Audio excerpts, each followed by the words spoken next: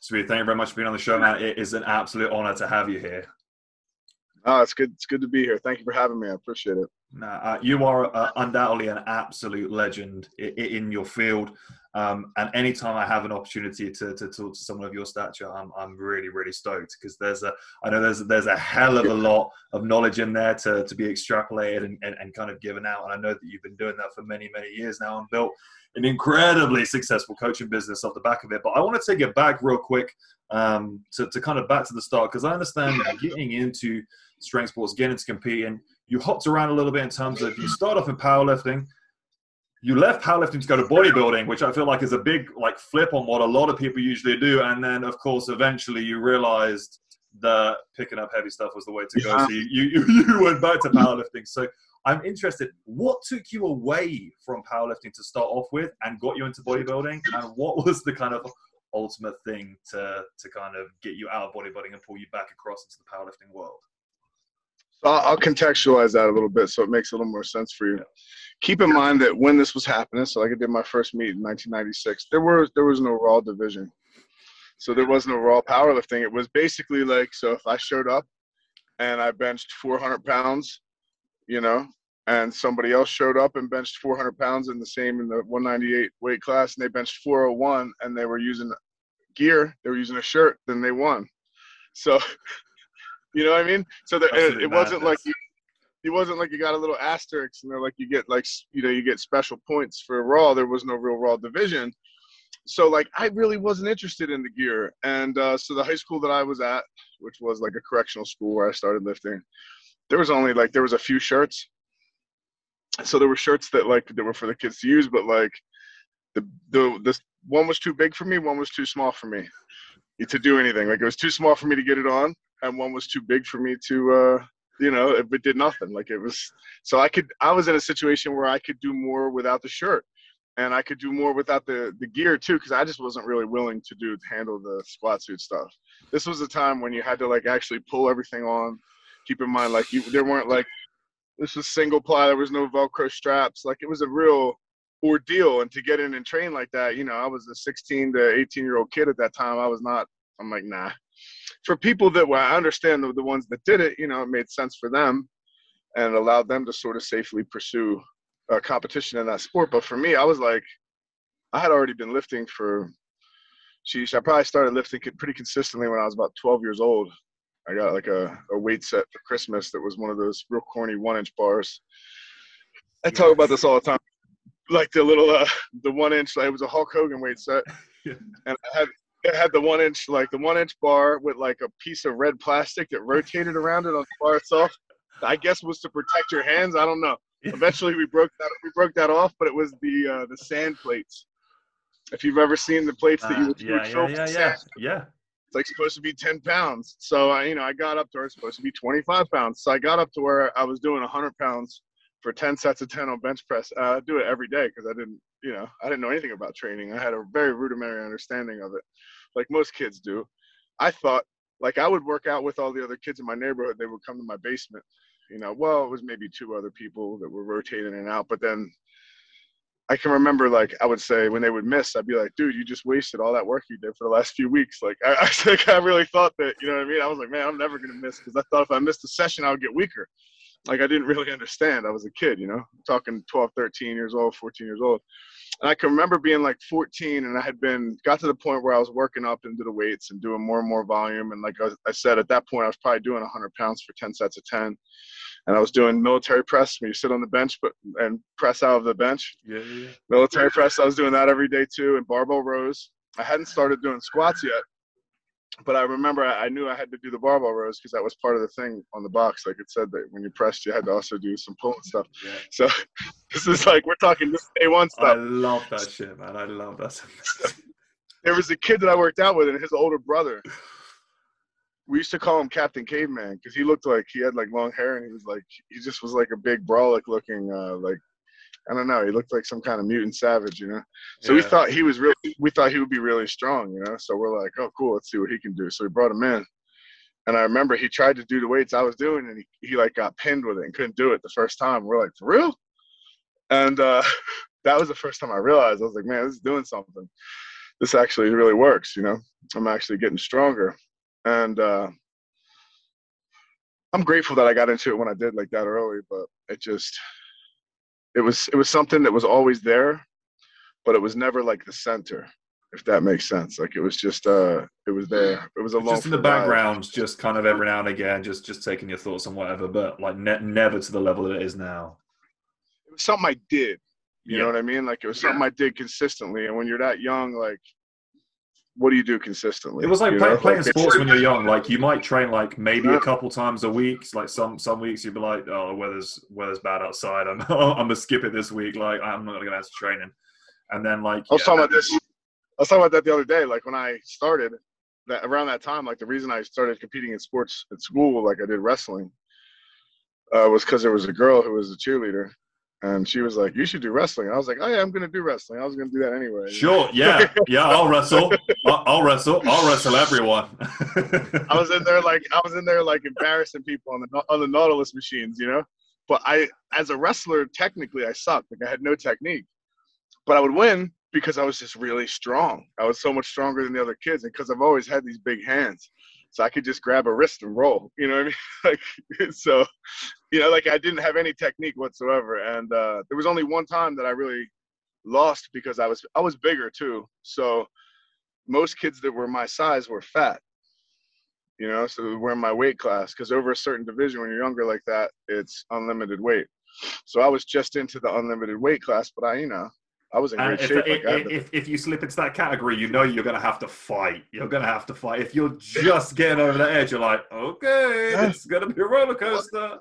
Yeah, I thought, but most of the guys that I would end up seeing were like, had like boobs hanging out of their singlet, you know, because it's unlimited. So, you know what I mean?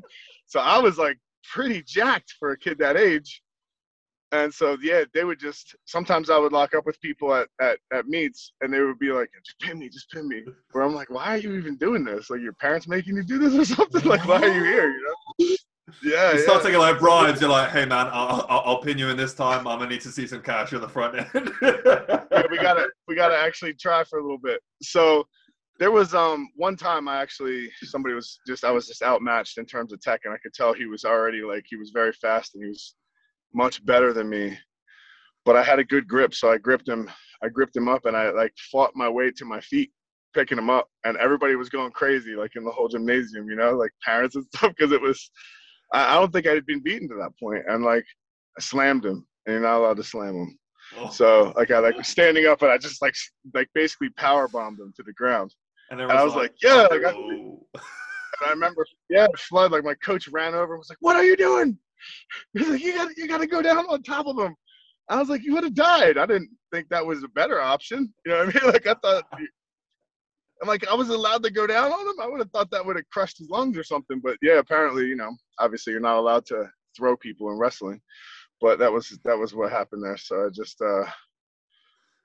yeah, that was that. That was the end of my wrestling career, because shortly thereafter I got kicked out of that school and a bunch of other schools in a row. Like it was a series of issues with behavior. I was always in gifted classes, but I ended up having some behavior issues where I just was very rebellious against authority. And so I ended up in a school where there was a coach. I want to say his name was Mr. Davis, Coach Davis. He was like a teacher coach. He was the coach and the phys ed person, but he taught us about powerlifting. He taught me how to squat, you know, nothing real fancy, just kind of put a broomstick on your back and keep your back straight. You know, he would like hold it on there, make sure your back was straight, and be like, all right, squat down. Like, yeah, all right, if you can do that, you can squat. It took about 5 minutes to learn that, and then I started squatting regularly. And we had high school records like within the school too, and that was what, like, I had the bench record. That was the stuff that motivated me to keep pushing and being competitive with it, because in school it mattered. Like they didn't have like a geared record or something like that. It was just what people could bench press. Yeah. So like, or what people could squat, what they could deadlift. And I want to say, I think I had the deadlift too, but I definitely had the bench for that school. And as it would creep up, there was another guy that was pretty strong, and he was really training his ass off. Now, every time he would break my record, like he would train so hard and be there all the time, and like he would break my record a little bit, and then Davis would pull me out of class and be like, he broke your record. Do you want to take a shot at You it? want back in? You're like, yeah. Do you want to he'd be like, do you want to beat it real quick? And I'm like, because the trick was, like, the reward was that they would announce it over the loudspeaker that the record had been broken for the school, and it's your name. Yeah. So, like, it was kind of a back and forth thing. Now this dude, every time he would beat it, before they could announce it, I would beat it again. So he'd be like waiting for his name to get announced, and then they would announce mine again and be like, he broke his own record. That is so true. I love that. The fact you got a teacher in there as well, like, hey, come on, let's kick this kid's ass. From a coaching standpoint, I understand exactly what he was doing. I didn't at the time, but it's one of those things that later on I realized that, like, some people need positive reinforcement and some people need negative reinforcement, you know? And I knew that that's what was keeping the other kid doing it. I remember his name. I don't want to say it, but that's what kept him doing it, was that he was like, oh, like, where if he could have just got it, it probably would have been enough. But because every time I was able to just scoop back in and, like, really kind of just half-assing, I guess, I was able to still do it, which is genetic. It's a genetic predisposition. It's a talent. It's not something that you really earn more than other people. The fact that I started early allowed that to develop a little earlier than it does usually, I think. But other than that, I mean, there's nothing special about the fact that I was able to do it. It's just interesting to see how that coach played us off of each other in that way, where he was like, to me, he was like, hey, come on, you want to do this? And to him, he was like, oh, I can't believe he beat you again, you know? Like, it was like, you just keep it going, you know? Yeah. Like, but that's what he needed. That was what he needed. And sometimes, yeah, it's weird. You know, people's motivations are odd in that way. You don't really know what's going to get somebody going, but until you get to know them as a person. I've had lifters that over the years I've worked with, where I had one female who was really good. She was elite. She was a top level lifter. And she only responded to negative reinforcement. Like, you couldn't be like, wow, you did so good. It would have to be like, I don't know if you're going to be able to do that. Like, you think you can do that? Like, I would just, like, doubt, you know, try that. And then they get that whole, like, you know, certain people have that rebellious, that spirit where they're going to teach you, that they can do it. And I'm like, good, show me, you know. That's good. That's what I want to see. As long as you're making progress, I'm gonna say anything I need to just keep this ball rolling forward. And, like, I think that's a really smart thing about coaching, isn't it? Is, like, not one person is ever going to respond the same, which means that every single person is going to need their own different way and methodology of getting into their head and getting into their psyche. Because, like you said, you didn't even realize what was happening, but you were being brainwashed from a young age to do exactly what you needed to do. And it's like, man, when you can find that at that age as well, that's a big old step up. Because when you know what positively reinforces you, you then just subconsciously start seeking that out, and you start training and lifting with other guys that are the same or the opposite. So then you have what you had there, where you just create that competition. And it's like, okay, let's go. But I think if I had to, like, extrapolate the lesson for myself from that, it was that, like, the power of someone else having confidence in you and what that can do. You know, because, like, for me, it was him going, like, are you ready? Come on, why don't you just come down and break this real quick, you know? And I'm like, it wasn't even a question of can you do it. It was like, come on, why don't you just, like, he hates when you do this and it's so easy that he's been training for that and then you just blow by it because you weren't even testing maxes. Yeah. You know what I mean? And that and teacher, like, that must have been incredible, though. Like, to see that talent in you. Like, if you think about, you had someone like you now, and how much that must get you G'd up as a coach. For him, he must have been like, this kid's not even trying. He's smoking everyone. Well, it was, you know, I wondered in my head, was he doing that because he really knew that I was going to be able to do it, or did he know that I was going to respond to that sort of encouragement? And I did obviously respond to it. And I mean, if you look at the results, it was manifest. It did work out for the best. Those records are still there. So I stopped by that school maybe 10 years later, and I already was working in the field, you know, in sports science.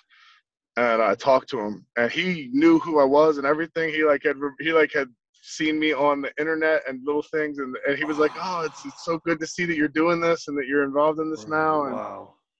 Yeah. So it was cool. And I looked, and the records, like, they're literally written with magic marker on a, like, poster board. Yeah. And it was still a record. It was still there.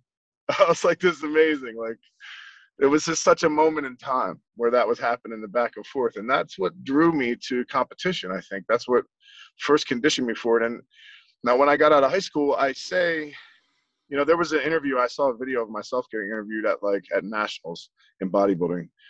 And I was telling the story about how I did powerlifting in high school, and the bodybuilding seemed like the next logical step. And I wasn't saying that like, in a tongue-in-cheek way. I really believed it was at that point, because there wasn't really any avenue for raw power. It wasn't really, you didn't get any. No, and like in bodybuilding, I look at the weights I was using in bodybuilding, and whoa, like more than I ever did when I went back to powerlifting, even because at that point I was older. And also when I did bodybuilding in the off season, I was like 330 pounds. So that's the other part of it. Like I was a giant monster of a human. So it's not really surprising to be able to handle those poundages. Mass, right?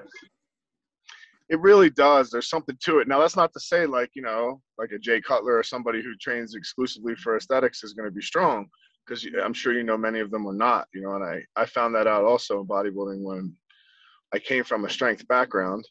So I set up my training.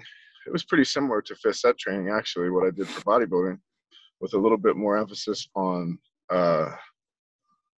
volume, maybe a little more emphasis on different exercises. And that was how I got the volume. So in other words, I'd still do the main movements, but then I would do like maybe only 2 sets each for like 4 or 5 movements after that were very intense. Okay. But you know what I mean? It was, I figured that if I only can recover from 12 really hard working sets, it should be 6 different movements. You know what I mean? So that I'm hitting everything. And from a standpoint of like, cross section with fibers, that makes sense. You know what I mean? Doing the most inroad possible, the most stimulus possible would be to hit everything from a different angle, but I knew that if I was to just annihilate from every angle, I couldn't recover from that. And that wouldn't benefit me. So I actually erred on the side of caution with my bodybuilding training in terms of the total amount of work I did. And I think that allowed me to, towards the end I did. In the beginning, I was asinine with it. I was doing like sets. I was doing multiple sets of 12 deadlifts and stuff like that, which I think was not necessarily beneficial, but it's just like, man. Thank God for hindsight. Not optimal, you know what I mean? I should say, but at that time it was just about like, I would find things. If I found something to be difficult, I would not allow myself to make excuses. You know what I mean? I'd be like, oh, that's why I'm trying to find a way to rationalize not doing this. It's your own subconscious. You're like, hey man, shut up, okay? I would have to have pep talks with myself. But yeah, I mean, as time went on and I realized that bodybuilding was not for me, I was kind of lost at sea at that point when I realized that like I had grown up looking up to bodybuilders, and like that these people were I thought they were these beacons of health, and and in actuality that was not the case, and that the people who were my heroes became my peers, and they weren't what I thought at all. Nothing was what I thought at all. A lot of them were just drug addicts and that looked good. Dude, and how much of a trip is that for like a young guy coming up? Like, it's so important that we have these role models that are setting the tone for these young men and women going forward. Because like you said there, it's like when you grow up and you just feel like you've been fed like a lie, and you're like, what the hell is this? And then if you've been doing that, you kind of feel like you're then part of that identity. And you're like, like, I don't like the way this feels. And it makes you want to get away from it. And it's like, I don't know. I had a sort of moment of disenchantment, where I often describe it as saying I felt like, did you ever see The Wizard of Oz? Yeah. At the end of when the Mighty Oz, when they pull back the curtain and they see him like working the levers, it's like this little man. It's like this little weak old man like working the levers, and the smoke's coming out and stuff. And that was what I felt like. It was like a moment of revelation where I'm like, wow, these people are not what I thought they were, and these things are actually not good, and they're hurting me, and they're not helping me, and they're not helping other people. And I mean, you can argue to some degree that I knew that while I was going into it. I guess you make excuses and you make compromise. Yeah. It's easy to drown yourself by degrees with compromises. You know what I mean? And that was kind of what I did. And then eventually it was, okay, well, what's the point of the pretense now? And then I realized, like, this is not what I want to do or who I want to be. And so when I lost that, my identity at that point was, what I did. I was a bodybuilder. Like, that was my identity. That was what I identified with more so than anything else. I'd abandoned, the pursuit of a career in medicine for the pursuit of a career in bodybuilding. And like, it was a very different, I found myself in my, mid 20s, and I was lost at sea. I ended up going to prison. I ended up falling into into criminal activity and that lifestyle. And yeah, I definitely lost my way, but in retrospect, I can see that, God used those things to shape me, and those experiences to make me who I am now. And so that I can help other people that are dealing with the same stuff.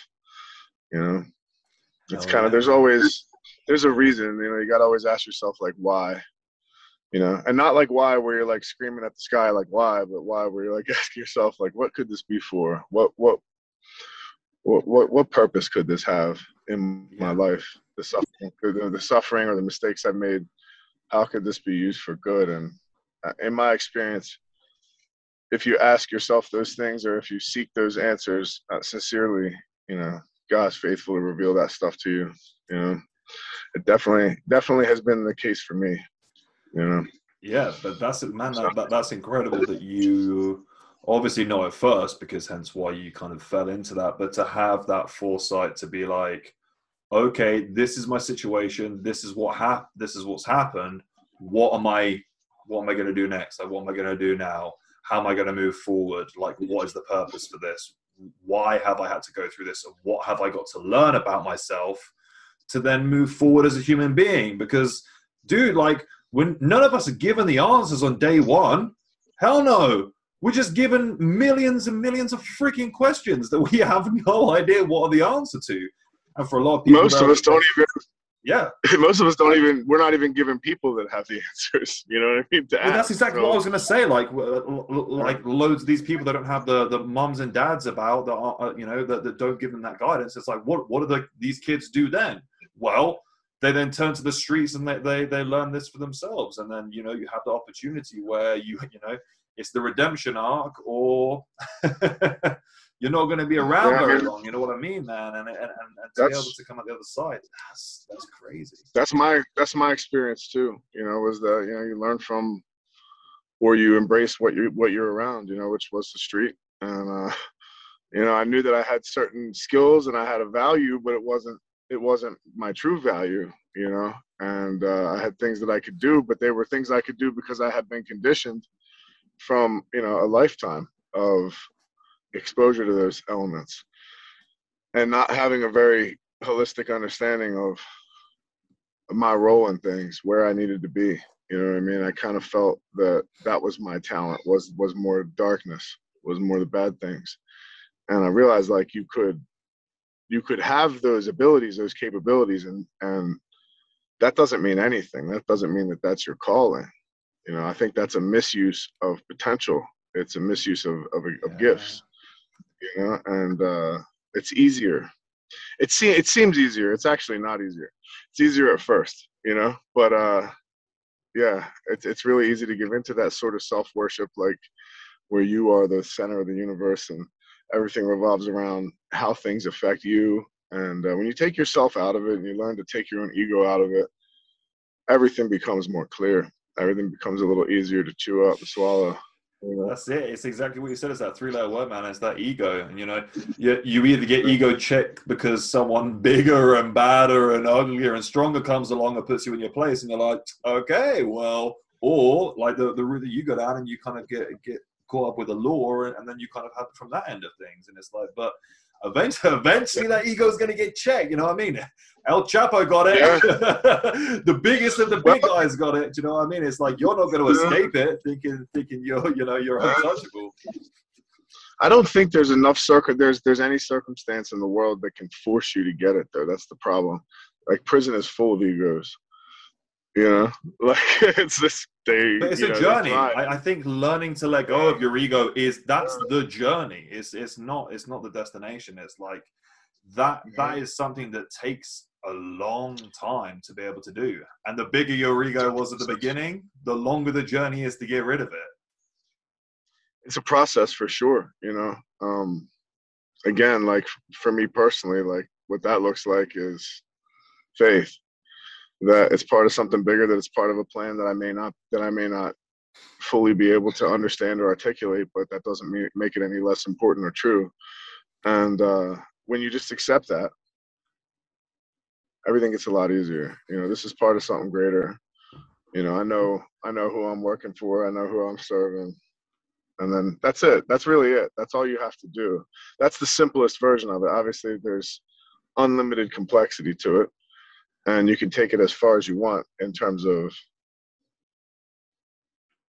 you know, analysis. Like Yeah. there's obviously multiple levels of analysis, and I think it's common for something to have a different valence at different levels of analysis. So like something might look good on the surface. Like I'll give you an example. Like you're eating a piece of chocolate cake. Like you see some chocolate cake. On one level, that's got a very positive valence because you're hungry. Chocolate cake has a lot of calories. It'll keep you alive. It'll sustain you. You know, but if you're somebody who's obese and has heart disease, you know, then on a different level of analysis, that has a very negative balance because it's high in cholesterol and it's high in calories and it's high in saturated fats and a bunch of other things that are going to, you know, that you need to avoid personally. So it really is about like how much depth you're willing to look at, like how many different How many levels layers you're willing to deep are look you going to go? Most things are ambivalent. Yeah, most things are ambivalent. You know, most things have more than one balance. You know, so then it's a matter of weighing the pros and cons. And I think that's a skill that takes time. You talk about like, you know, letting go of the ego. That's something that takes time. But part of it is really understanding why you're letting go of the ego.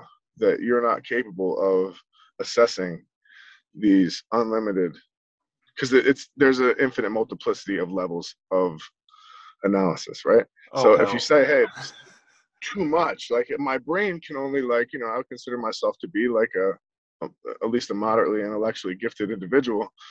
I know there's a limit to how much I'm able to analyze effectively and without becoming like paralyzed. You know, it's a common saying, you know, paralysis by analysis. Like in Yeah. lifting, we talk about that a lot, right? Like you overanalyzing what you do. Is this the right? Just do it. Just do something that fits the criteria of what you need for stimulus.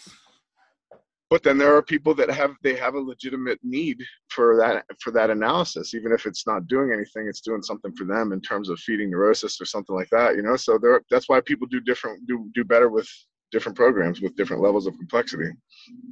You know, I think that's the biggest impact on someone's training is not necessarily that the certain training is better for them specifically physically. It's just it meets those psychological and emotional needs better, you know? Yeah, So because, and like you've said it before, there are many, many ways to skin a cat. I don't know why you want to skin a cat, but there are many ways to do it. there's a lot of ways to do it. Yeah. Hopefully we don't skin cats, but like, if you know, Yeah. like it's an old saying. I don't know where these sayings come Oh, from, but yeah, like, neither do I, man. Neither do I. It's crazy. but yeah, it's true. There's really, I believe there's only one best way though. That's the truth, you know? And when I say best way, I mean, that's weighing all of the levels of analysis, you know? Like there has to be something that we can say is, okay, this is enough to give you the stimulus that you need. This is enough attention to complexity. This is enough attention to detail. And more than this will begin to have a negative effect.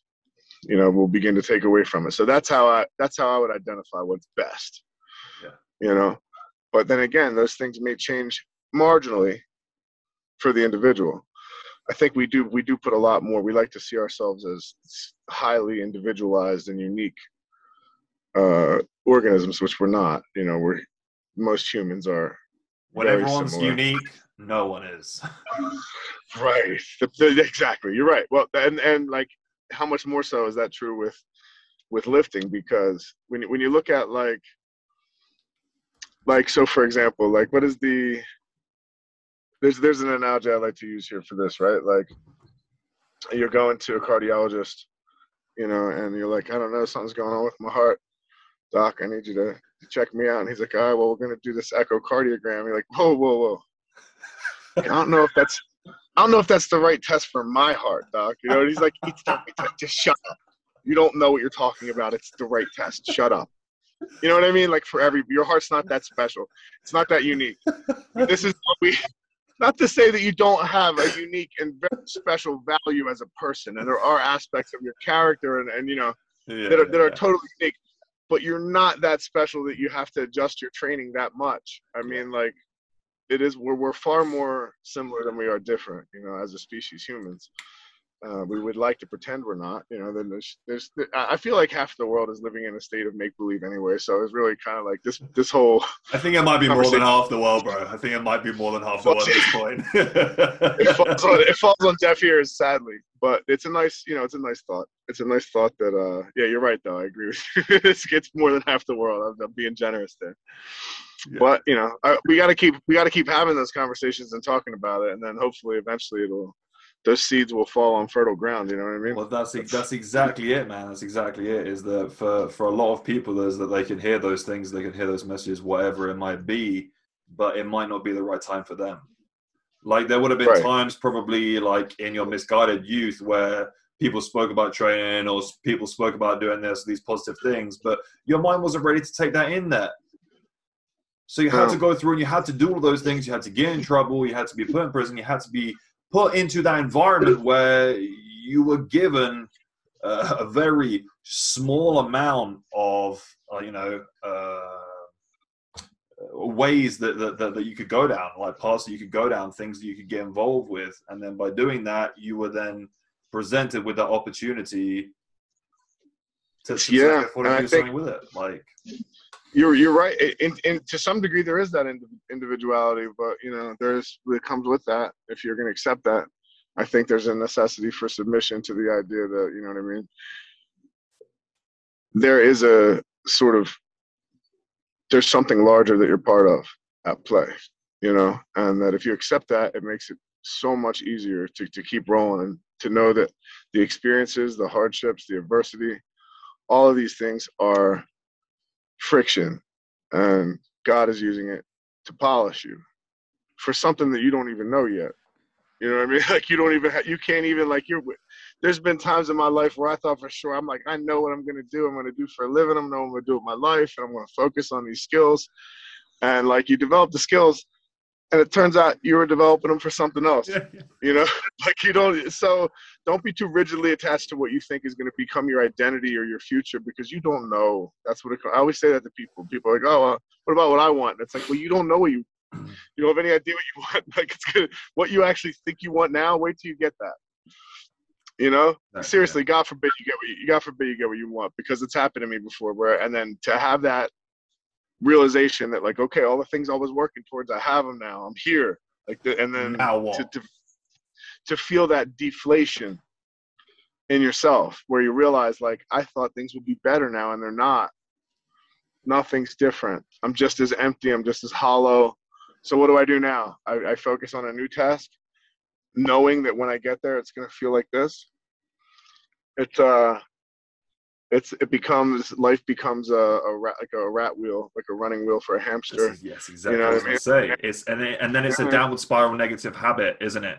So you're just reinforcing the negativity, and you're reinforcing the negativity. So then all you're taking in your subconscious is negativity.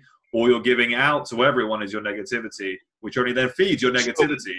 And then you just have to get into that, like, then you have to blow up, and then you have to start again. I heard somebody talking about this, actually, in a way that makes perfect sense to me too. And if you look at it, it applies to everything. Like, people that are successful, if you look at the way their lives are set up, right? And it's not saying like, hey, model your life after people that are successful and you'll be successful. I mean, there might be something to that train of logic, but people that are successful, they typically, whoa. Sorry, someone looked like they were just gonna, this girl with a mask on just looked like she was gonna get into my car. I was like, totally distracted me. Yeah. And I think it was the wrong car, because I'm assuming that there's another gray. That could have been very fun. Yeah, that would have been interesting if she opened the door, because I'm sitting here like, hey, I got the visor thing down, so you really. Yes, all right, this is my car. I don't even remember what we were just talking about. Oh, that's what it was. Okay, let me bring it back here. So there was the positive and negative feedback loops, right?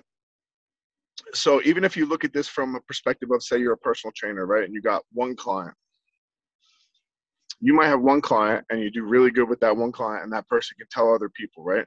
Now you got, say, 3 clients. Now you got 3 clients, they can tell other people, you got 9 and so forth. So all these positive things can feed more positive things, right?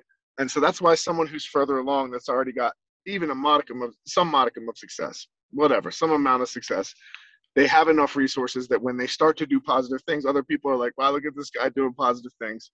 And that feeds in more positive things. And that's a positive feedback loop. But just the way that happens, something goes wrong in your life and you allow that to spiral into where you make another bad decision, right?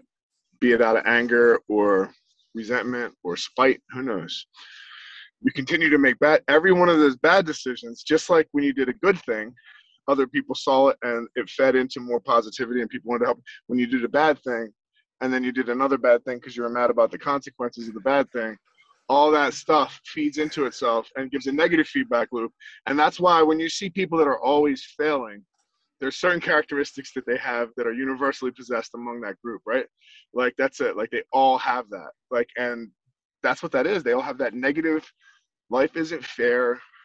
Things were done to me. Woe is me, I'm in a position that's unfair. This isn't fairness. Like they do a lot of talk about fairness, but if you see those people and the way that they operate, you'll never see them doing things to be fair for other people. You know what I mean? Like they'll never be concerned about fairness among other people that doesn't involve them. And that tells you all you need to know about the motivations, right? So that is a perfect example of like a negative feedback loop. And those people typically, like they hover, like maybe not at the very bottom, because they're loud, and anyone that's speaking loudly, you know, there's a certain amount of people that are going to want to get involved, but they all just sort of tumble around at the bottom for a while. Whereas the people that are at the top, even the ones that's not to say that people who are at the top are going to be kind or even good, but even the ones that are at the top that are all business, you know, when you talk to somebody, it's all business. Like you got 5 minutes, go, you know, but even those people, they know when something's positive to reward it with positivity. Yeah. You know what I mean? They know how that works because that's how they got where they're like, okay, well, what you're saying is good. There's some merit to that. Let's do that. Okay, good. Like they might be rushed and I might feel a little bit depersonalized or whatever, but the end result is that they're just like an effective machine. You know, that's somebody that's like making this is positive, this is good, this could lead to good, this could lead to good, and they're just rolling. You know what I mean? Those are the ones those are the high producers. Those are the people that will those will be like, for example, economic drivers in an economy. Those are the ones that are going to get things done. They're going to start businesses. They're going to come up with new ideas. You know, they're going to move because it really does revolve around positivity and negativity. I hate to make things as generalized as that because what's no, but positivity? I think it all does stem from that. It does, like even just for a small amount. And at any one time, there is always going to be a ratio of good to bad, but you can really massively influence that with your environment and your own mental health, and then the principles that you're putting in place for yourself to not let yourself get picked up by all these negative stimuli from day to day, which is so freaking easy to pick up, man. Do you know what I mean? And you pick them up quick, and then it just snowballs, and then before you know it, you're like, wait, I'm having the worst day ever, and it's 6:30 in the morning. What's going on? It's cancer, right? And so cancer, what does cancer do? It metastasizes, it spreads. It doesn't just chill out and die off on its own ever, right? It spreads. It gets into everything. It gets into the bones, the framework of the whole situation, right? It's kind of like doubt too. I feel like doubt is also a cancer, but that negativity. And now this is an interesting effect here, right? Even when it's not necessarily goodness, but it's positivity, it does seem to have that same sort of, it gets traction and it gets that same sort of feedback effect, right? Like where you hold a microphone in front of a speaker, that kind of feedback, it's just louder and louder and it's a screeching, horrible noise. But it does have that, even with so we hear these terms now like body positivity and sex positivity and all these other things where it's like, okay, well, the idea of healthy at any size and these things that we just know are untrue from a scientific standpoint. There's not really know it's true, which is why it's painful for us. Right. Like when you see the stuff and you read, and you'll say this is healthy, the pictures on magazines. It's but based on what? Yeah, your ECG results would say something completely different to what this lady writing this article has said. It's I'll put it to you like this, right? I would be more receptive to it if next to the picture, if they had like a lipid profile for that Yeah. person. Yeah, Like yeah. what do your lipids look like, right? What's your blood sugar look like fasted? It's like top Right? trumps, like Yeah, average Joe and whatever, and it's like cholesterol, average heart rate. yeah, because there is a statistically significant difference in health at various body weights, and so much so that like that's what insurance is based on, right? So they have the largest bank, the largest wealth of data of anyone is insurance companies, because their entire deal revolves around being able to regulate how much you can charge somebody based on the likelihood that they're going to have a sickness. So they don't care how you look. They're looking, you know what I mean? They're going with statistics. Statistics don't have feelings. Like, it's not even a matter of that. Yeah. So I do feel like, I'm not saying that anyone should be judged based on their size or their appearance, but this is a good example of misleading the public. You know, like, you are at risk. If you don't have diabetes or heart disease yet, like, you will, and sooner than you would. You know, that's not to say that you're less of a person, or you have less value to God, or you have less value to provide to the people around you in your life. But I mean, if you care about yourself, you have to have a certain amount of honesty that stays in the mix. Like, you have to be honest with yourself. And we're not only not being honest with ourselves, we're not being honest with each other. We're pretending like, you know, it's like the same as saying like, oh, well, cats are dogs. Like, well, they're not. You know what I mean? Like, they're just as good as dogs. You could argue that you're a cat person, you're a dog person, but cats aren't dogs. And like, being 400 pounds is not the same thing as being 200 pounds. You Even have if kidneys, you're a human being. like you feel like at 400 pounds that you feel as good as you think you would feel at 200 pounds. You don't know that, because you're not 200 pounds. You're 400 pounds.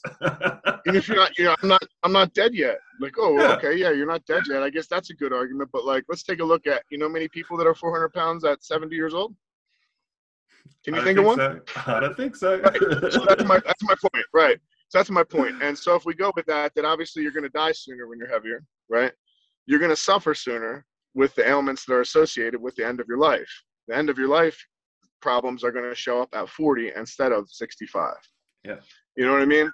Which, when you're 40, like I'm 40, you're supposed to still be living and enjoying your life. You're supposed to still be healthy. You know what I mean? There are situations where that's not the case, but it's avoidable in many cases. The more we learn, the more we know. We can't just pretend we don't know those things because they're not kind to a certain group of people, or they're not as. Honestly, I don't even want to say they're not kind. I think that the kindest thing you can do to someone is tell them the truth. And obviously do it in a way that's not judgmental of them as a person. You know, and again, like, I'm not judging people or what led them to where they are, but I can tell you I'll give you a really good example. I used to work with a lot of obese women. I even had like a women's boot camp type thing, right? And I did a lot of weight loss. I've had 13 women lose over 100 pounds, and I've had like 5 women that lost 200 pounds, right? One of them was on my team, and one of them was on my powerlifting team at one point, where it turned out she was actually good at lifting, and losing that weight was pushed in a different direction. I think she met her husband on my team, and they got married, and they have kids, and they're off. I don't even talk to them anymore. But it's so sick. So the reason I actually bring this up is, she was part of a family that came to me. It was a mother, her sister, and her. And they were all obese. They were all quite obese. And she was actually about 400 pounds when she started. I think she was 408 pounds. They all lost a lot of weight. Mother got taken off of diabetes medication altogether, just from losing weight, just from lifting weights and training and so forth, you know? So like, that right there should be a pretty good indicator that you're not healthy at any size if we can change your size and it has a dramatic impact on health metrics, right? So like, common sense there, right? So, and lying to the public and saying that this is healthy is wrong, you know? And I don't know, like, I don't understand how it's considered conscionable. I really don't. I don't understand how people are okay with this or getting behind it. Because it's, again, like, if you were saying like that your value was the same, I'm all for it. Clap. If you're saying that you have every right to still wear certain outfits, I'm like, yeah, okay, go for it. Feel good about yourself. But if we're gonna play pretend now. We're gonna live in a pretend world where all the things we know are actually not facts. They're just like inconvenient things that we're gonna ignore when they don't tell us what we want. Yeah. Like, you can't ignore the laws of science when it suits you.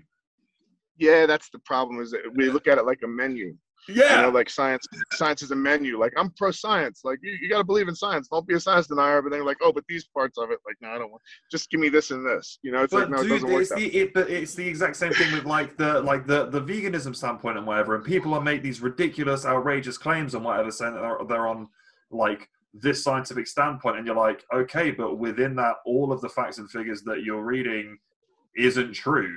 It's from a source that isn't viable. It's from a study that wasn't complete properly, and it's like, so even then it becomes difficult. You know what I mean? Like, it is a real minefield, and to be able to operate your way through it is difficult. And this is why often, a lot of times, we can't necessarily do it by ourselves, because we can think that we see through something, but we need someone else. Is it impossible to do well as a vegan and still lift and so forth? No. Is it hard? It's harder. Yeah, it's much harder. It's harder just from the fact of the matter that you actually are going to have a much more difficult time organizing meals. Like, right here, you know what I mean? I'll give you an example. I got like 60 grams of protein on me right here that you could not have if you were vegan. Yeah. You know what I mean? Like, it's so much easier. It's so much easier from that standpoint.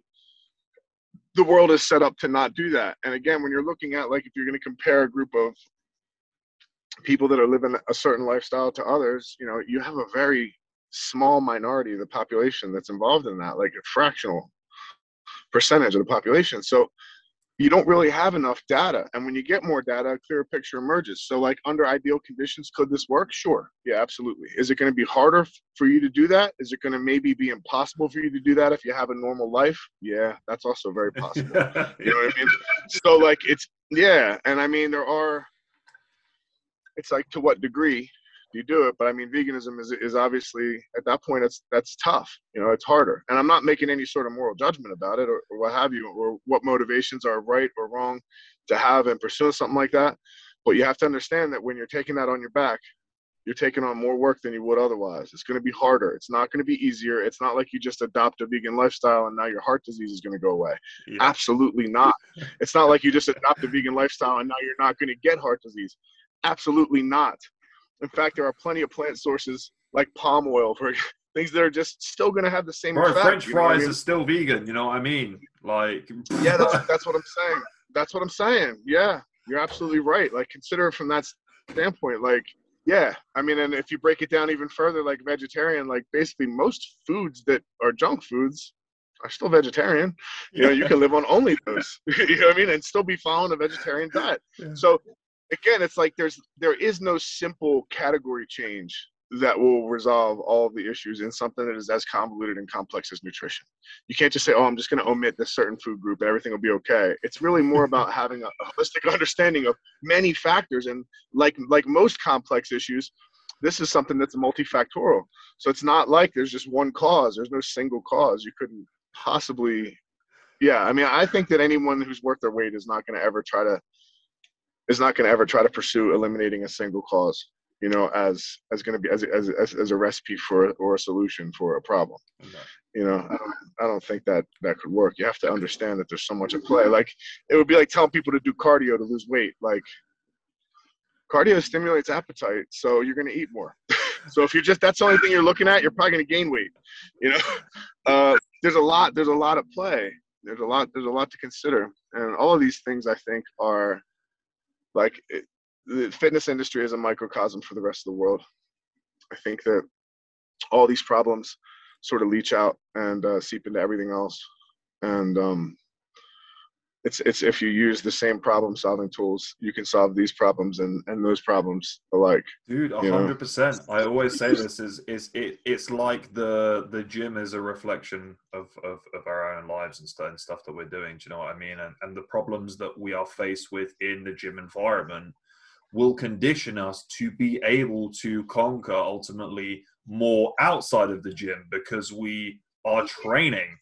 We're training, and what happens when you train, you make adaptations and you get better at stuff if you're training correctly, which is a whole different topic in and of itself. But if you're doing that, the psychological component of that too, not just the physical adaptations, but learning. Oh, dude, I think the psychological is the biggest thing that you take away from it, right? Because, well, I mean, like for you, 100%. you obviously you always had that switch in your head, and you always had that, you know, that ability to be aggressive with the weight or on the street or whatever it is. But then being able to bottle that and utilize that at the right moment in the right situation with the right pretense following it gives you the correct result. Where there are many times where you want to go off like a rocket, but it isn't the time and you miss it. And it's like, oh, damn, now I've created all of these problems rather than actually being able to execute the one task that I wanted to freaking do in the first place. Right, which is probably, that task is probably the reason that you have those things inside of you. You know, whatever the correct application is probably the reason that you have those talents. You know, like even if you think about like Jung and shadow integration, and the idea that like you may have negative aspects of your character that are there for a reason that's not negative, you know, that are there to serve a positive purpose, and you have to learn to integrate those aspects of who you are, you know, in a way that is going to be healthy psychologically, emotionally, maybe, you know, obviously spiritually is a big concern for me too. And once you do that, you're free of them. They're helpful. They're useful. When you deny them or just cut them off or push them away or don't, you know what I mean, don't acknowledge them, then they show up on their own, autonomous. And, you know, when you're drunk or when you're angry or when you're tired. Yeah. And now anything, what are you going to do now? What are you going to do now? It's like, well, you can't run. You're going to do what you want. You're going to do what it wants you to do. You know what I mean? Instead of having that control and dealing with those things ahead of time and finding ways to integrate those things in a healthy way where it could actually be serving a purpose that's a greater purpose and not a momentary selfish whim, you know, which is so ego, easy to what do. have you. Yeah. I mean, you're right. It's extremely easy to do. It's not easy to live with though. So like this is a good example of things on the short term being easy that make things on the long term very hard.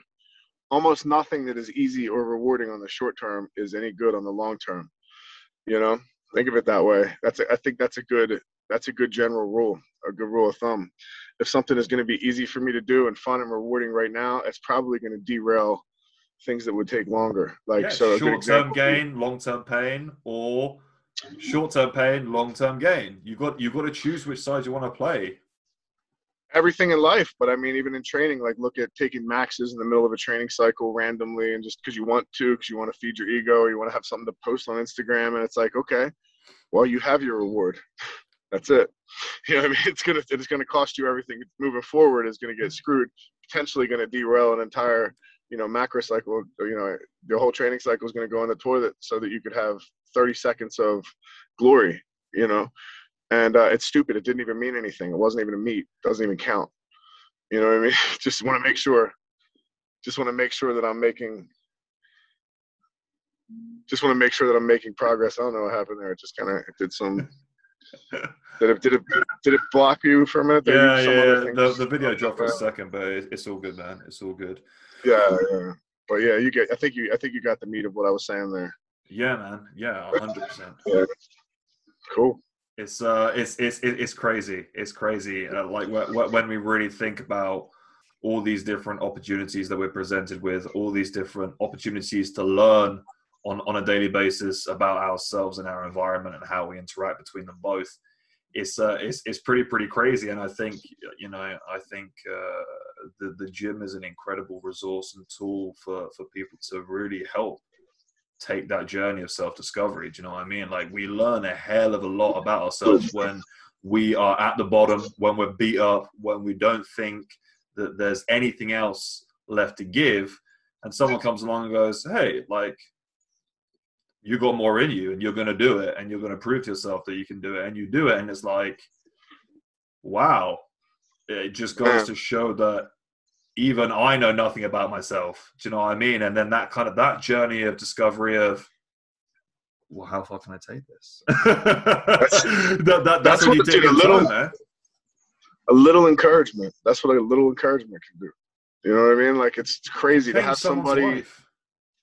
I'm talking about right now. We're having a conversation about a guy that, you know, I haven't seen, or, well, you know, when that stuff happened, 20 plus years ago. You know?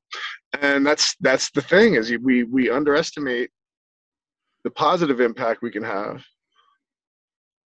You know, we also underestimate the negative impact we can have, which is just as important. But I mean, I think that, yeah, so I'd look at like anytime when someone reaches out to me or asks me for help or asks me for advice or for a minute of my time, if I can spare it, I try to do it, because, you know, I know how it's felt to reach out to people, to have help, you know, to ask, to actually have the courage to ask someone for help and to be denied or not get it. So like, if I'm put in that situation, I'm at least going to take the time to listen to somebody and offer them a word of encouragement, you know, because that is, the positive effects of that are incalculable. And if you look at it like on like a chaos theory level, right? And the same thing goes for the opposite, for not helping when you could. The negative effects are also incalculable. You don't know how far reaching that will go. You know what I mean? You're not taking a moment to be kind to somebody or to give somebody a little bit of encouragement. You don't know what kind of a negative impact that could have on their life and everyone else's life as a result. So, you know, just kind of being mindful, I think, of the impact that we have on people is huge. And it's something that may take, you know, 20 or 30 years of fumbling with it before you really get a handle on what's happening. But once you do, it's a responsibility that you can see very clearly we all have, and only some of us are accountable about, you know? Yeah, man, and it gets trippy as well, because, like, you know, you think about when you started out, and like I talk about this quite a lot on the podcast, like, man, when you started out with your Hulk Hogan set, like, so your social circle was like however many people you knew in your area. Do you know what I mean? Before you could drive anywhere, man, it was like what? The people from your school, maybe the kids from your hood. It's like now, man, you wake up at like 6 a.m., you open that up and you got 20,000 people that are sending you messages and videos and whatever. And it's like, then when you get up to that level, it gets crazy. I take that as, you know, and I didn't. I kind of took it for granted for a long time, but I take that as a responsibility. I look at it like God has given me those people to influence. You know what I mean? And there's a reason that that's the people that they are. It's a sick group of people.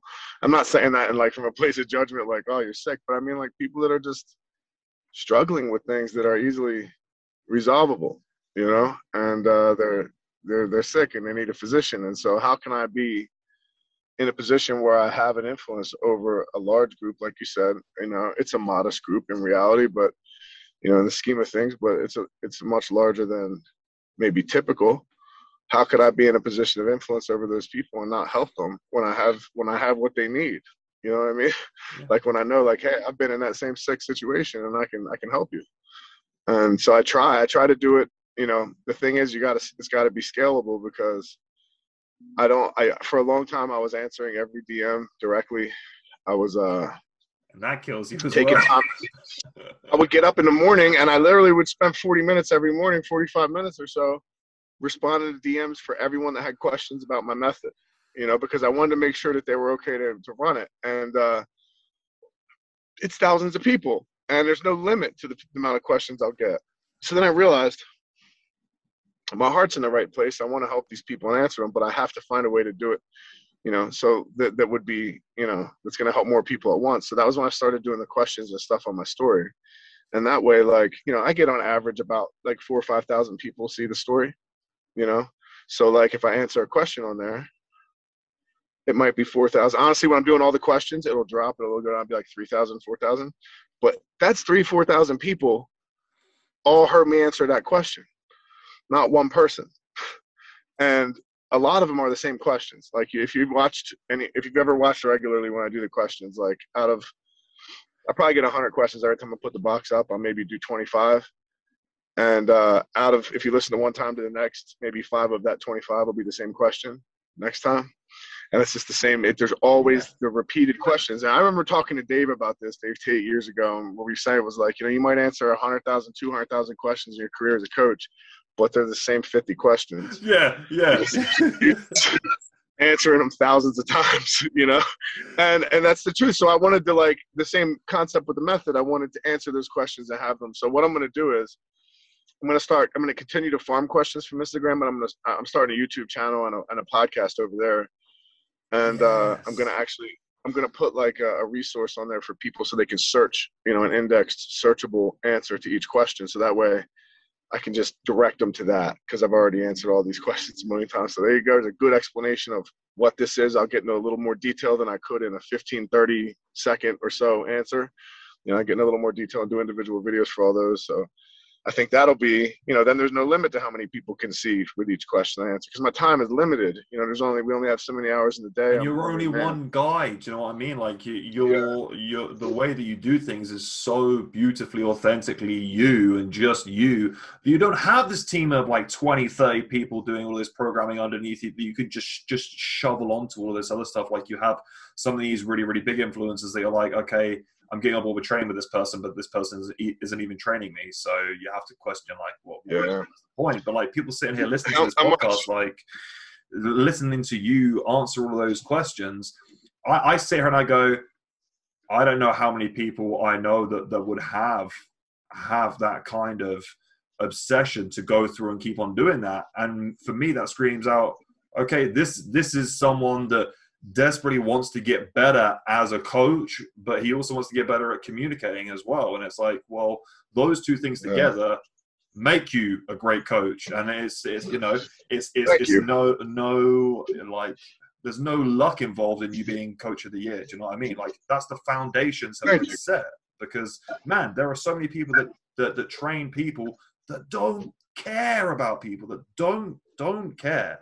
And it's like the people that do and the people that put in that time, man, they're the people that are going to go far. And they're the people that are going to actually change people's lives. You know what I mean? Thank you for saying that, first of all. But actually, like, it's funny you say this about about like famous coaches like Kevin.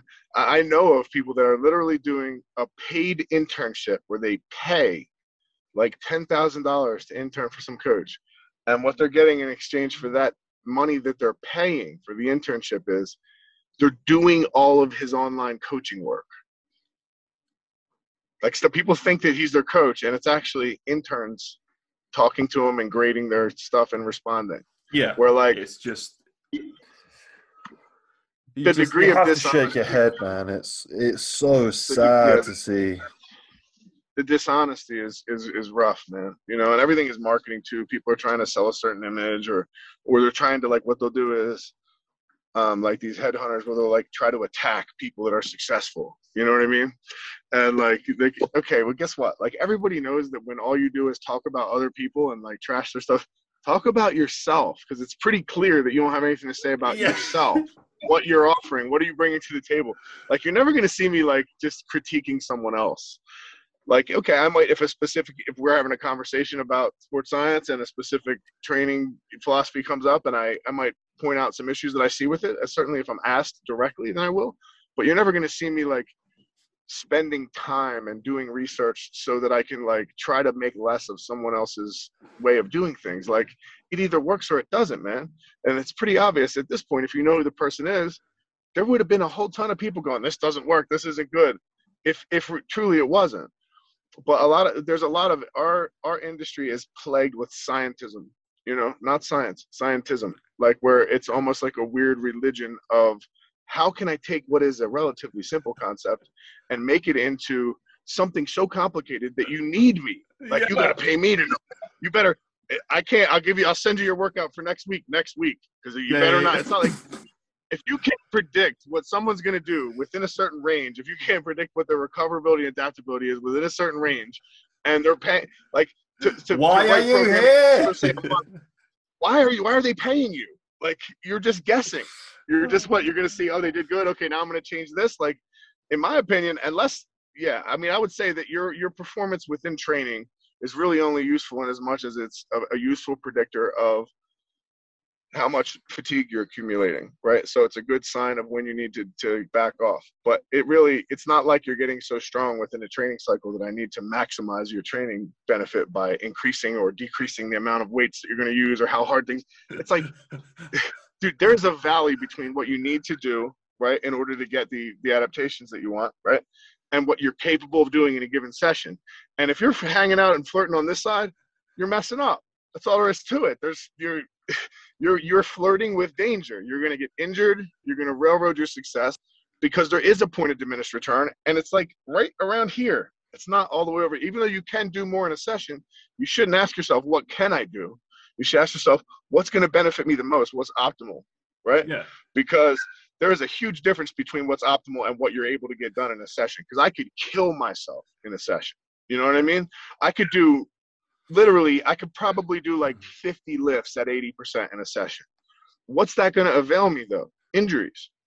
So that's it. Like nothing more than, you know what I mean? Like doing scar 20 tissue. lifts. Right. Exactly. Doing 20 lifts at 80% would avail me the same adaptations and none of the injuries. So, you know what I mean?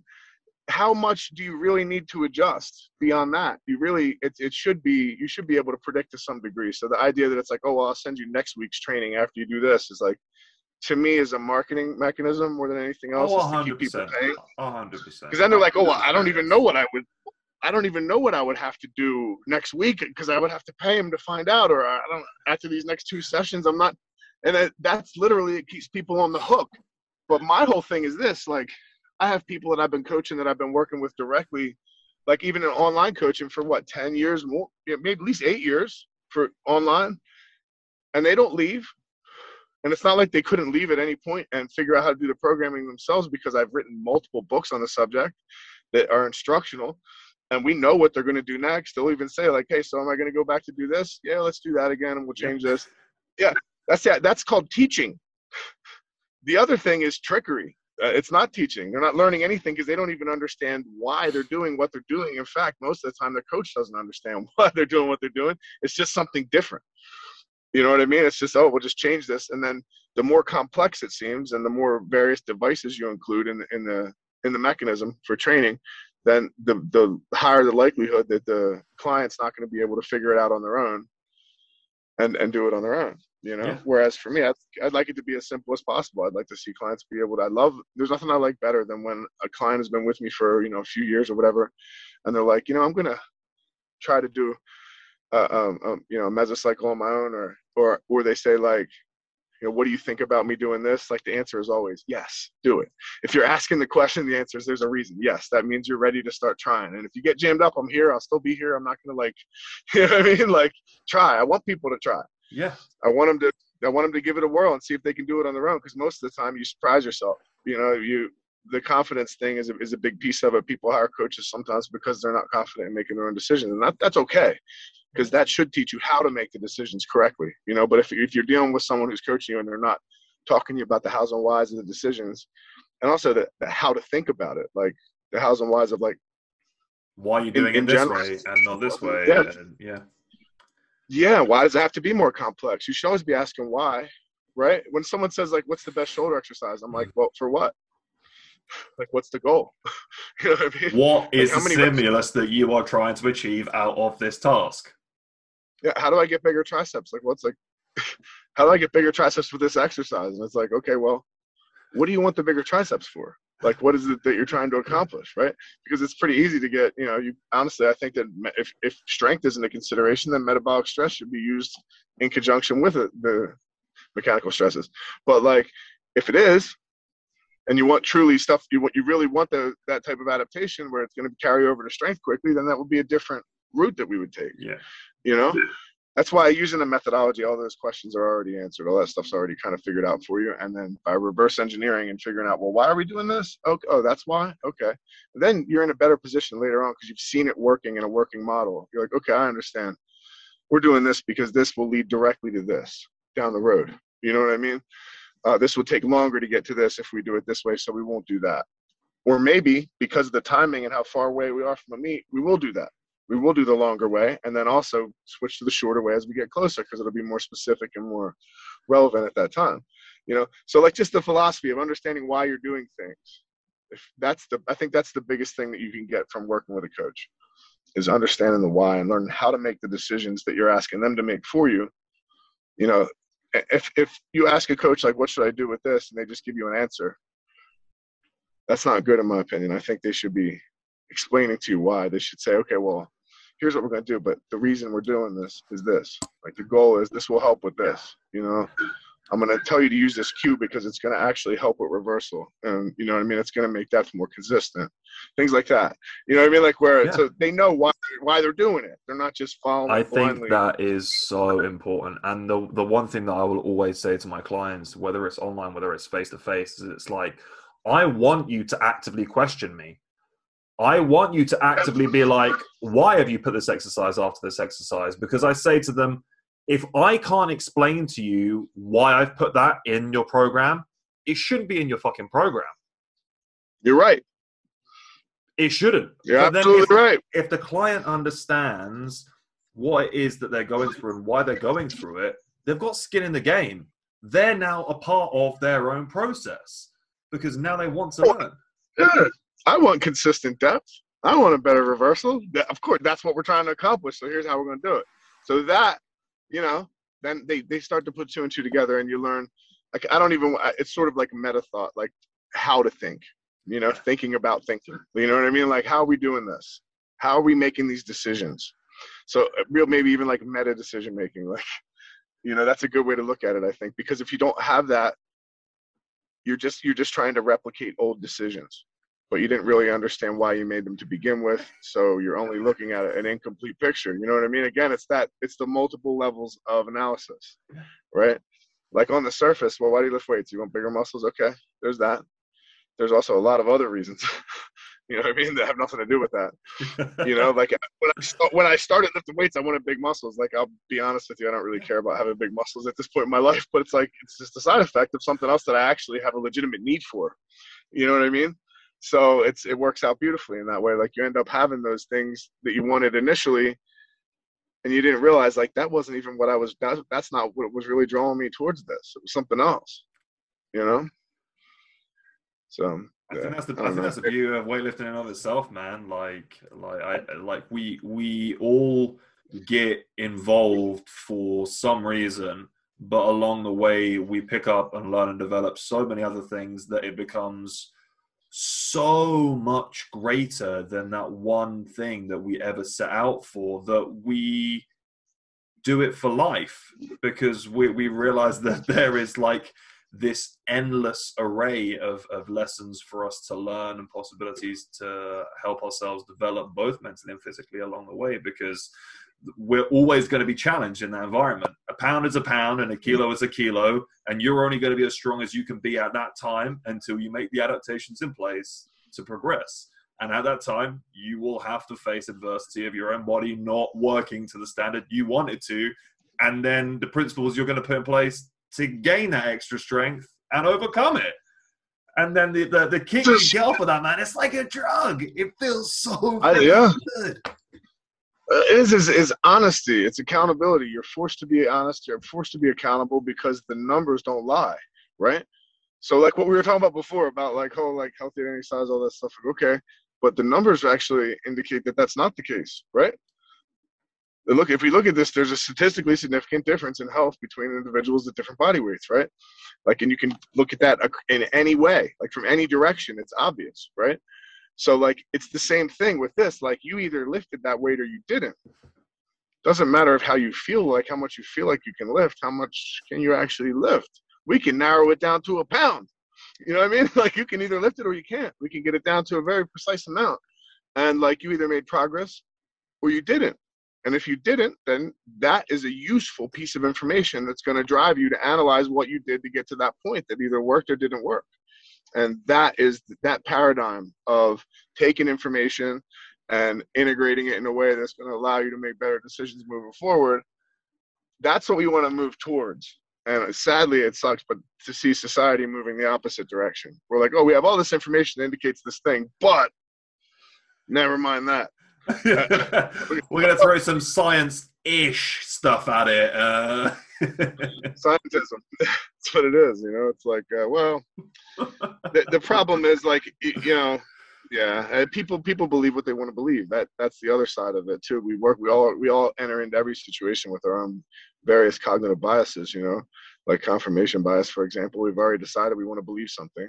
So now we're going to take evidence that we come across that supports that, and we're going to lift that up real high and elevate that and magnify it. And anything that goes counter to what we've already chosen to believe. It's like, that's not good. Well, you're not even going to look at that. Yeah, that's garbage. There's some issue with that. Yeah. That's a problem. That's, you know what I mean? Now we're basically, we might as well be walking around with our eyes closed. Yeah. You know, you have to use the information that we have available, because like that information, like if you even get more specific from information to data, like as you get more data, a clearer picture emerges invariably, right? So if we know that, and we have a tremendous amount of data about, you know, a specific problem or situation, and all the data points in one direction, and we're like, yeah, but I don't like the way that looks. Let's go with something else here that's a little bit, you know, that makes things a little easier for people. That's not, you're lying not only to yourself, you're lying to other people. So now you're doing harm, you know.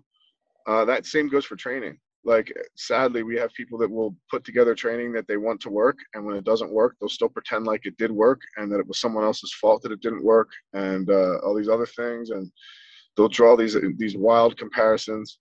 You know, like they'll focus on one particular issue and draw wild comparisons and completely ignore 50 other issues that are huge, that are problems, that are going to make the one thing that they're talking about, the one positive response, actually irrelevant. They're going to make it negated, because you're not even going to be able to perform. So you have to consider the whole picture, right? Like, who cares if you get stronger within a training cycle, but you're always decimated and injured before you get to the platform? Yeah, exactly. What's out of value? Nothing. Right? Nothing. Literally. A temporary ego boost. So I think it's cool to look at things the way that we do with FistSet, in terms of looking at a 6-month macro cycle and not trying to really determine if you're making a whole ton of progress within, as long as you're meeting the guidelines, you know, because it's really easy to overthink this stuff. And that's by far the biggest problem that people have, I think, in terms of longevity, is that they get so stressed with overthinking 8 million little things. And then when one thing doesn't go their way, they're like, this is just too much for me to think about. I can't deal with all these. Eventually they end up quitting. When in reality, like, pick a reasonable method of training and train for 5 years. You're going to be really happy with the results. Like, be consistent with it. It's not like you're going to go, oh, I shouldn't have been training these 5 years. I wasted these 5 years training. Like, it's not going to happen. I promise you it won't happen. You know, and as far as people giving you little like tips, tricks, and all these things, it's like, you're focusing on the wrong things. Learn how to lift with good technique. Learn how to lift in a way that's going to provide longevity.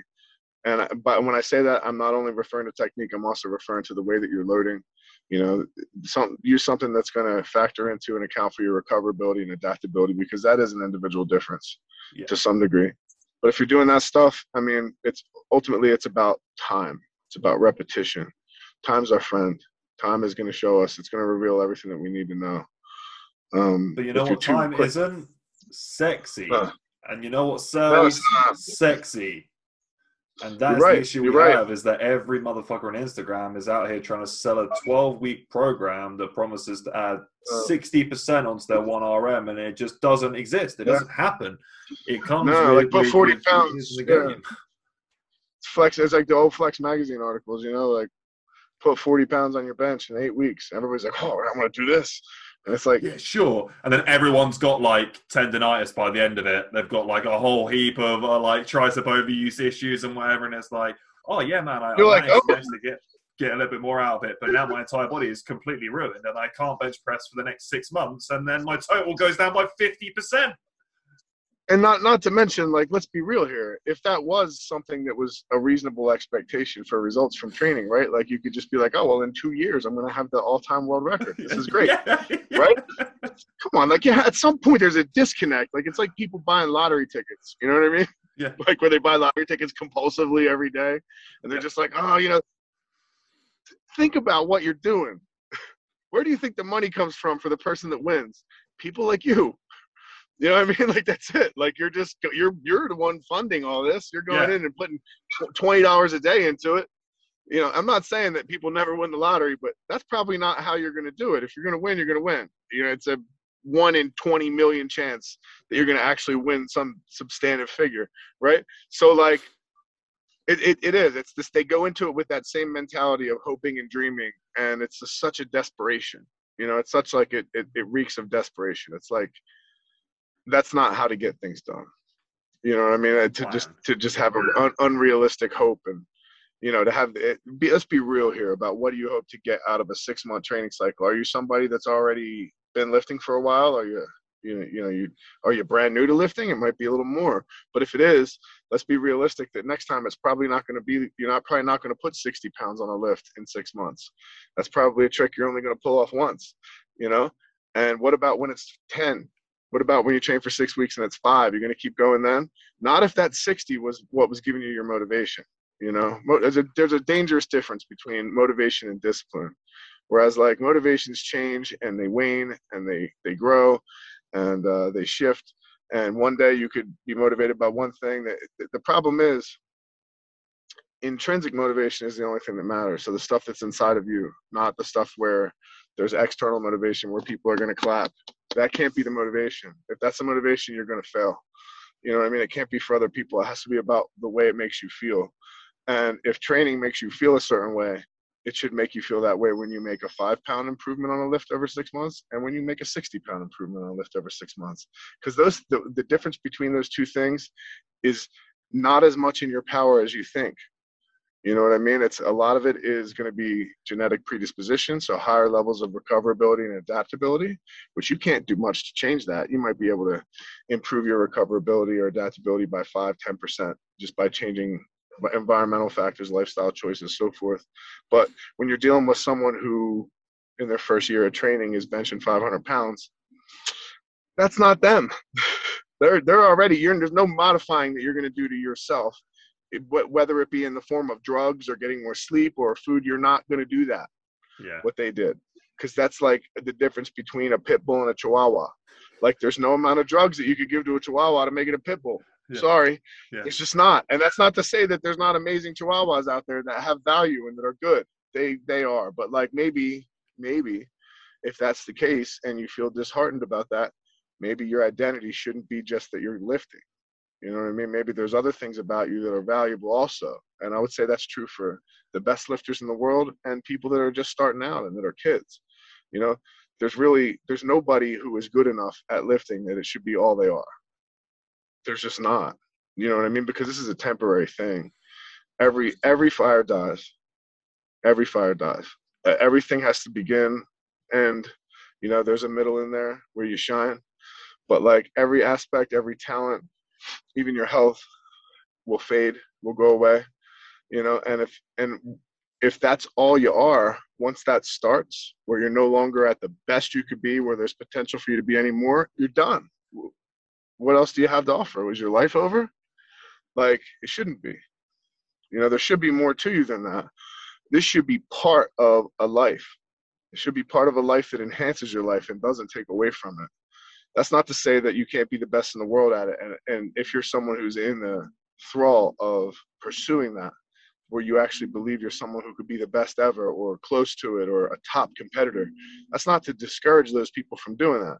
But it's important to hold on to the fact that you're more than just that.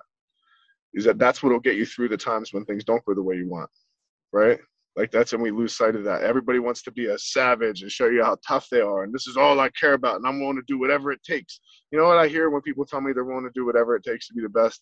I'm willing to take drugs. Like, yeah, you and everybody else, dude. It doesn't matter. There is no way to do that. There's no shortcut. There's no amount of drugs you're going to take that's going to, you know what I mean? That's going to make you Dan Green next week. It ain't happening. You know, it's just not going to happen. So, you know, and yeah, I mean, I think it leads to a very unhealthy mindset that inevitably ends in a train wreck. You know, you watch these people's lives fall apart and so forth. And, you know, I hate to see that. You know, but if you find your center and your anchor in the world in something other than just the lifting can be a thing that enhances that. You know what I mean? It can be something that you do and not who you are. It's a way to express that greater thing that you're trying to achieve. Right. So in other words, if whether or not you want to do it is dependent on whether or not you could be the best at it, don't do it. Don't do it. Because the people that are the best at it, they know that they have a balance. You know what I mean? They're just, that's all there is to it. Like the people people that are the best are like so incredibly humble with it as well, because they understand that isn't their be all and end all and everything. Like they understand what that thing does and where it fits in their life, and relative to what their life is, on a whole. And I think Great. Dan Bell, great example. Dan Bell, right, has the all-time world record total now. He's just been, I've watched him from the very beginning. I've been cool with him. We've been talking and interacting from his first or second meet, and to see someone, he's very humble. He's a humble dude. He's not out there like, haha, and the people what's crazy is the people that want to be the best, that so outwardly and vocally want to be the best, you don't see them act that way. You know what I mean? Yeah, they're trying to act like they're the greatest already, and they're going to win, and they're just going to win everything they do. And, there's a lot of ups and downs on every person at the top. Their path, it was very rarely was it just a linear climb. It's usually ups and downs. And to find out who someone really is, whether or not they're going to make it through that, watch them when they have it down, because that might be the last you ever see of them. Yeah, man. You know what I mean? Yeah. You've got to get kicked in the teeth a couple times. Yeah, because that's the thing. That's when everything gets shored up. Well, what else do you have? What else is there in your life? Like, is this the rock that you build everything on? Because it's crumbling. Now, if you have all these other things, you can lean on. If you have other aspects of your life, if you have, maybe family, if you have a good social circle of people that you love and care about, you have other interests that you want to pursue, you have a calling that you feel outside of just that. Not to say you need all of those things, but you need some. Yeah. You need some. If there's nothing but the lifting and that's it, and that's your identity, you won't get very far, because it's really not your identity. You're lying. It's a facade, right? You're trying to convince yourself what you're trying to convince other people, and it'll become clear the first time that you don't have that thing doing what you want it to do. First time you get injured seriously, like the first time you wake up in a hospital bed and realize you have to have spine surgery, right then, whether or not it's over. Yeah.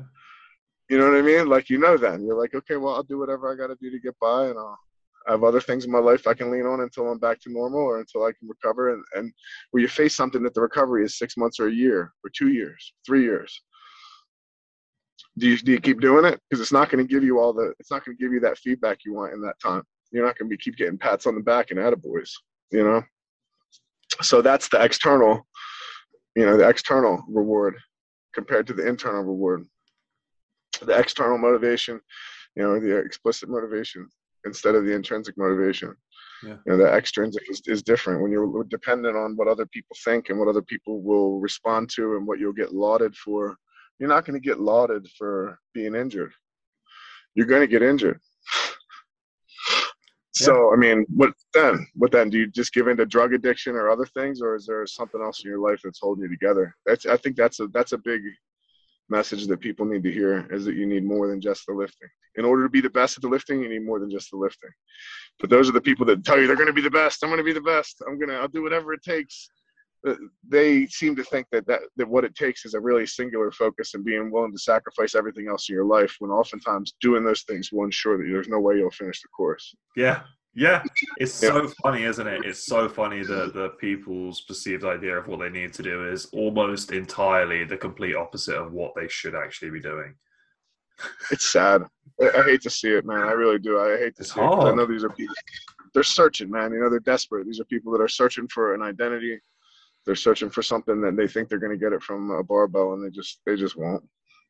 It's one piece of the puzzle, Yeah, it can do a lot for us, a hell of a lot for us, but we need to understand where it lies in the grand scheme of things for you as a human being in your life. Huge. I'm not saying it's not maybe even the most valuable tool to certain people, because it is. In certain cases, it's the thing that's going to direct you, but it can't be the only thing. It can't be that's your identity, that's your sole source, because it's something temporary and you have no control over how temporary it is. You can do things to mitigate the risk of injury, but that's just mitigating risk. You don't really have any control. We're talking about injury, but even if you look at what's happened in the last year and a half, man, with COVID, gyms being shut down, it's like, okay, well, your identity as a powerlifter. Okay, cool. How about not doing any powerlifting meets for a year? The fuck are you going to do then? Now what? How about not training in some cases? Some people can't. They're doing push-ups. Yeah. And if you want a picture of how much people are deriving their identity from lifting and from the gym and from, look at this strange phenomena that happened early in quarantine where everyone was like posting these strange apartment exercise videos. You know what I mean? Like, look, here, you can use a gallon of milk to do this. It's like, are you really that desperate for validation? Like, do you really, like, what, you can't people leg pressing their sofas and you're like, what, like, you can't why? You can't post weird angles of your butt while you're lifting anymore. So now what, you're going to do in your apartment? Like, tying stuff to poles? Like, it's, like, you literally, it's so sad. They're like reaching out for that same thing on the internet. Like, please, give me likes, give me validation. You know what I mean? Like, I'll teach you guys how to lift weights still. Like,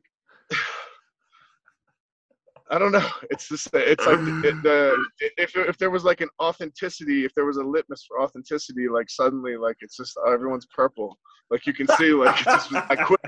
You know what I mean? Like, oh wow, like, okay, I guess everyone on here is fake, huh? Right. You need to get a T-shirt. Everyone's purple. Everyone's purple. Right. Yeah, like if it's like the keto strips, like everybody's pissing ketones, it looks like. I don't know, it's purple, right? Oh shit, that got me. Yeah. Oh man, yeah. Man. This is a good conversation, man. This has definitely been real, getting to know you a little bit too. Yeah, man, it's absolutely incredible. Absolutely incredible. Yeah. I'm grateful that we were able to do this for a little bit today. Yeah. It's been a hell of a lot of fun. It's been a hell of a lot of fun, man. Now I like to end off the podcast the same with absolutely everyone. It takes like two minutes to do. So I want you to imagine for 1 sec, real quick, you're stepping into a time machine and you're going back in time, and this is going to be very, very prevalent for you. In that time, you step out of the time machine and you're presented with your younger self, 10, 11, 12 years of age, very, very formative years, and a hell of a lot of stuff to come in your future, especially for yourself. So in those few moments that you get to spend with your younger self, you get to impart some wisdom, mantra, or way to live their life, or just some knowledge to help that young man navigate his way through all of the crazy things that life is about to throw at him. What in these last few moments do you give to yourself to help them get through all of that? What would I give them to help them get through it? Yeah, like whether that be like verbally, like through knowledge or a way to live their life, or just some general knowledge to impart to them to help them get through everything that they're about to go through. Well, I'll put it like this. I know that I wouldn't really want to change it. There's things I regret doing, you know, there's decisions I made that I regret and so forth, but I'm at a place where I see it as a perfect picture, the entirety of it. I see it as, you know, this is all a continuum, you know, and we're existing on different for a reason. Yeah, I do believe that prepared me for where I am now, and I wouldn't trade that for anything in the world, you know. And although, like, I would offer myself the encouragement of the suffering that I know is coming, you know, and certainly it was a good deal of suffering, you know. But I would reaffirm that the source of the answers was in Scripture. That would be something that I would push myself toward, to lean on Scripture. I did that in a way, and I think that through doing that, through 20 plus years of leaning on Scripture and not understanding and not being able to put it together and not being able to submit, you know, see, I could go back and say, like, hey, just submit. But no, like, that would be me playing the role of God. I don't think I'm qualified. I wasn't ready yet to submit. I wasn't prepared. Like, I really do believe that friction was used to polish me. You know what I mean?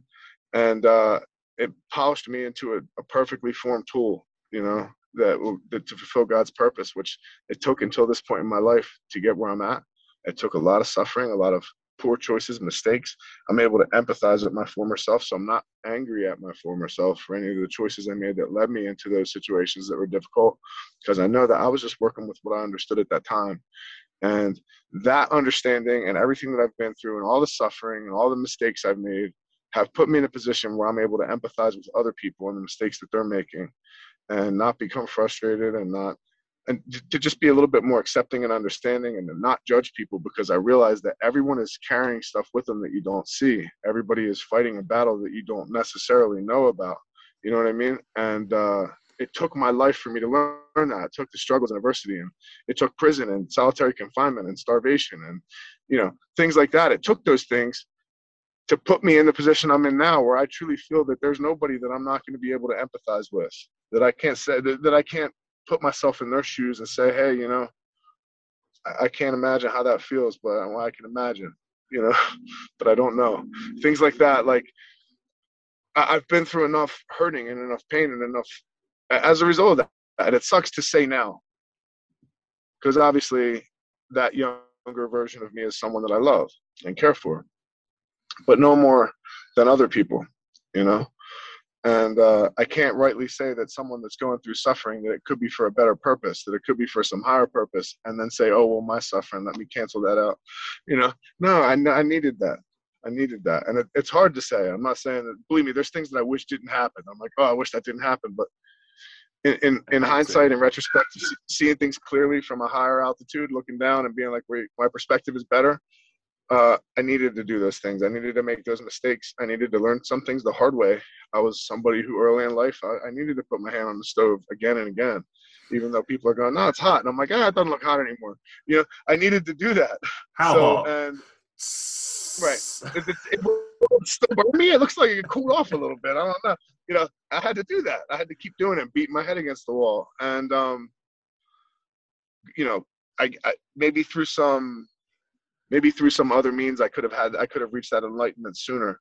But I think that the fact that I didn't, that it took struggling for all that time, made me what I am. It made me useful in the way that I am. And I wouldn't be that, so I wouldn't trade that for anything, you know? So ultimately I would offer myself encouragement, and I would reaffirm what I was already doing, which was to continue to lean on reading scripture and lean on scripture, you know, although I didn't have a holistic understanding of it. And there was a lot of it that I was like, well, what's this? You know, that struggling with those things and researching and trying to figure those ideas out and trying to get a handle on them made me where I am now, made me the tool for Christ that I am now, which I wouldn't be that if I hadn't done that. So again, I really wouldn't change it. I would offer myself the same encouragement, you know what I mean, that I would offer somebody else, but I wouldn't give them the secret that would change it. You know, I wouldn't tell them, oh, don't make this decision or don't do that. I've definitely played this game before in my head, the time machine game, where if I could go back and change one thing, well, you know, should I? I don't know. I think I would do it. I would let myself learn those things again, because clearly that was the best way for me to learn them. I don't want to assume that I know better than God. I don't. You know? Yeah, man, that. I couldn't think of a better way to end it. That's so perfect. So perfect, man. It has been an absolute pleasure talking with you today, man. I thank you so much for taking the time out. I know you're a busy guy. You got a lot going on, and everything's mental at the moment. So I really, really respect it, man. It's been an absolute pleasure. And I tell you what, I don't even think I have touched 2 of the bullet points of the 50 different things that I had that I could have possibly spoken about, which means that we're going to have you back on at some other point to discuss it. I'd love to. Because it's been sick. It's been absolutely sick. Thank you so much. I know it will be a good conversation, and I'm grateful to have been a part of it. So thank you for that. Yeah, it was good to get to know you a little bit.